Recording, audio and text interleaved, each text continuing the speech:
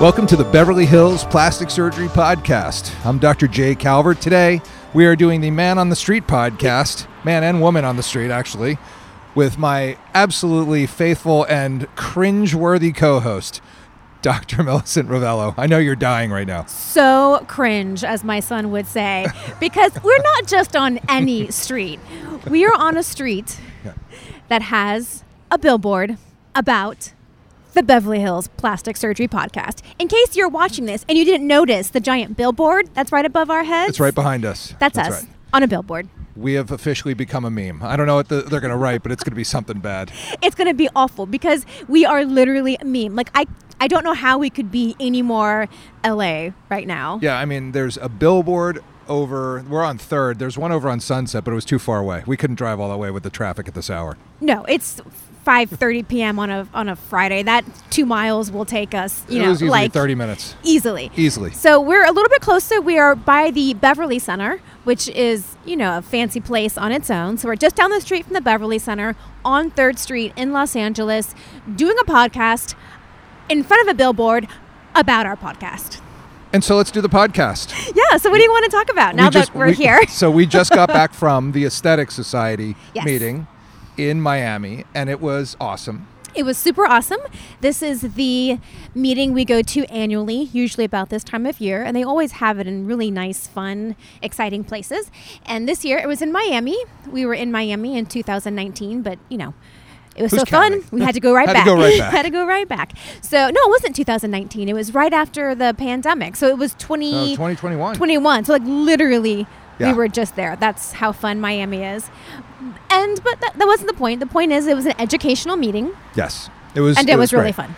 So there was a couple of things. Some of the general themes that I noticed is that tech has really taken to plastic surgery in a big way. Like, there was so much new technology in terms of the machines and diagnostics and in minimally invasive. I was really into the fact that we're using power tools for rhinoplasty. There's, the piezo surgery, ultrasonic rhinoplasty, and power tools for dorsal rasping and all sorts of lasers for the body and the Morpheus. It was a lot to learn. So much tech. And you could see that in the marketplace, which is their giant central market, literally, of every possible kind of vendor, selling technology for financing, for fillers, for Botox, of all varieties and name brands, the machines, the devices, everything you could possibly think of was at the marketplace. And it was cool. I mean, I think it's, the tech is really evolving super fast. I mean, it is not like this specialty literally changes every 6 months. Yeah. Like, by the time we go to ASPS, it's going to be a whole nother ballgame. I mean, it really is. It's going very rapidly. And I think if you want to provide the best care for your patients, you kind of got to dig in. True, but it's not just technology, it's techniques as well. So that's one of the really cool things I think about plastic surgery compared to many other surgical specialties, is that it's constantly changing. The way we do any given procedure changes. And generally for the better, because we continue to identify problems with our results and then come up with new ways to fix those problems. And so it's a constant evolution of our practice, which I think is really great.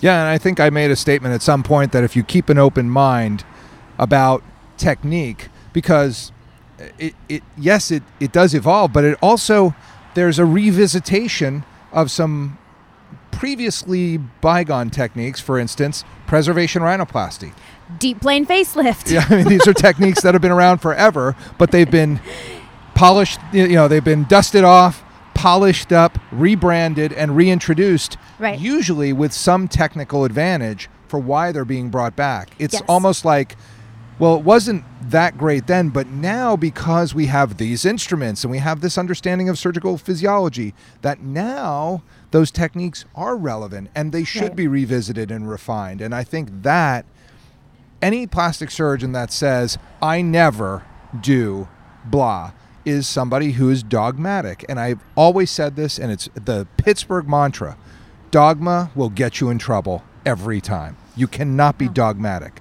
You will ultimately become a dinosaur. And you know what happened to the dinosaurs? Oh, we do. I think that's interesting that you say that, because we actually had this honorary award given to one of the giants in our field, Dr. John Tabbitz.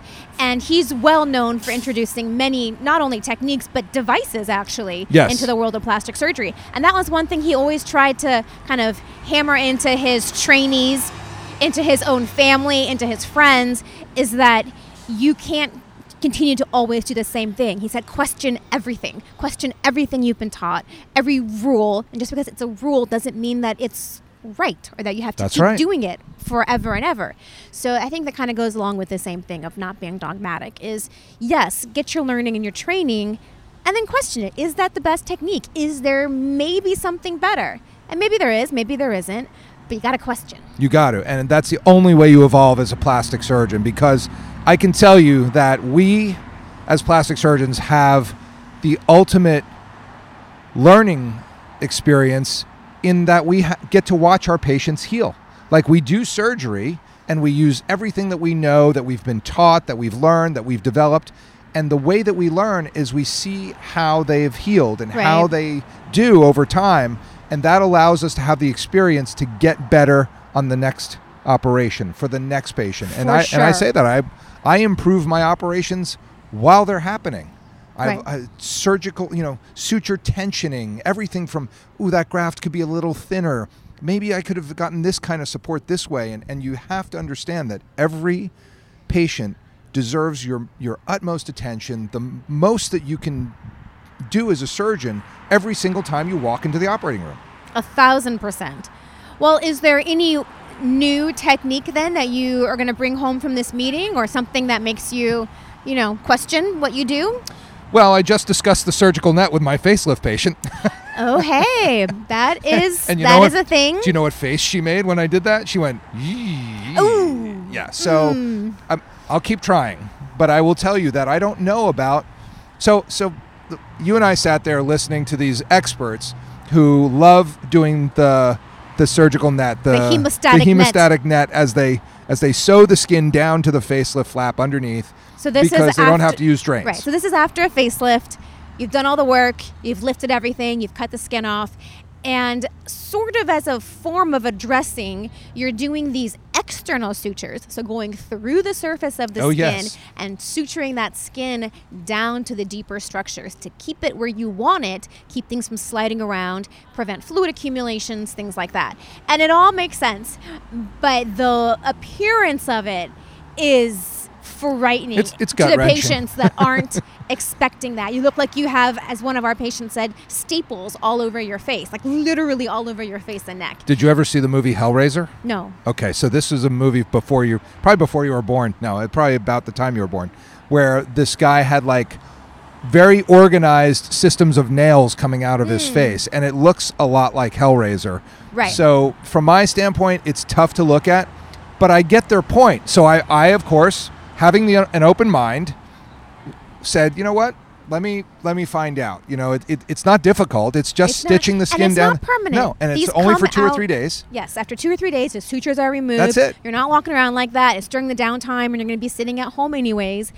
No drains. No drains. It's just you got to get your patients prepared for it. They got to be ready. Yes. Now, my patient today is not ready. Well, she's an experienced. She's in the industry. I can't say what she does, but let's just say she has intimate knowledge of plastic surgery and understands what it is to do that. So her response was, yeesh, can't you just put drains? I said, yes. I've been doing that for 30 years, and they've worked great. Yes. And, it's not like my faceless. So once again, the way that I always look at it, does this technique solve a problem? Do I have a problem that I need to solve? And the only thing that I can think about with the hemostatic net, that surgical netting that you do with it's with nylon suture. Mm-hmm. The only thing I can think that would be an advantage to that would be that you would really have almost no chance of a hematoma. Yeah, I don't know that that's true. Well, I don't know that that's true either. I mean, that is I didn't see any data on that. proposition of it, but if you have enough bleeding and you have a large enough pumper, it'll find a way to seep out of the incisions, out of the ear. It'll find a way. It may decrease the chances, but to say you will never have a hematoma, I don't know that that's true. I like it more of the idea of redraping the skin where you want it. I do that with my mastectomy reconstructions. Right. I put that nipple where I want it. I tape it down. I suck it down. So I could kind of see it from that standpoint, to really lay the skin in a place that you want it. So I'm open to it, but yeah, you got to find the right patient. I think once you do it all the time, your patients come in expecting that, but for the uninitiated, it is a big ask. It was going to be a tough one. Yeah. So I was not able to sell that at all. But I'm going to keep trying, and there will be one where I'll say I'm going to do this because you need to do it. I'm not going to really kind of see how they feel about it. I knew this patient was probably not the one to do it on, unless they're like, oh my God, I love the hemostatic net. Yes, so do that for me. That wasn't the case. Right. And that was somebody with experience. Who can say, what, are you crazy? Are you crazy? That's crazy. By the way, because we're doing this podcast out here, I have to kind of quote the Blake Griffin, shit people say in L.A. Shit people say in L.A. is the best. It's a very, very good. Because it is so spot true. on. So I might say, not only as his point was, I'm thinking about doing a podcast. I really think I have something to say. I'd say, I think about putting a billboard up on 3rd Street and doing a podcast because I really think I got something to say. I think we just added to that. Yes. I think that's the additional piece. So what did you find? What was your, you did all those very difficult breast sessions. I did. Yeah, What was the home run? Are we just doing subcutaneous reconstructions now, or what's the deal? The muscle, forget it? Well, that's in the reconstruction world. And I think what I was really focusing on was it is reconstruction, but revision breast and complex breast surgeries. And what I really sort of took home from it was that I should just be putting Galaflex in everybody. Galaflex is a synthetic mesh. It's absorbable. And I typically use it in complex breast where I need to, redo a IMF fold. I need to restructure the capsule. I need to reinforce some really thin tissues. So for the kind of complex stuff I do, it works really well. But a lot of these surgeons are sort of just putting it routinely in all of their mastopexy augmentations. Any revision breast is getting Galaflex. It's just being really more widely used than I am currently using it. And I'm not opposed to using it more often. I think it's great. I really do think that it adds a lot of value to the surgery. So I think maybe I should just be doing it in everybody. Yeah, I mean, it helps a lot. I have seen some issues with it. And by the way, just for the Sunshine Act issue with the fact that we're talking about these products, I have no disclosures about being involved with any of these companies. I don't receive royalties or anything from any of these corporations. They're not advertisers. We don't work with them. No disclosures. Although we are open to it. We are. Galatea we would like to have Bard. disclosures. Yeah. Hi. Yeah. So if you want us to have disclosures, call me. But yeah, I mean, this is stuff that I use a lot too. I saw a patient back today with the Galaflex in, and it did really well for her. But I'm now going to move to the shoelace bra. Love the shoelace. Just I know I probably don't need it, but I love the shoelace bra. I love it. It lets me sleep better at night. Yeah.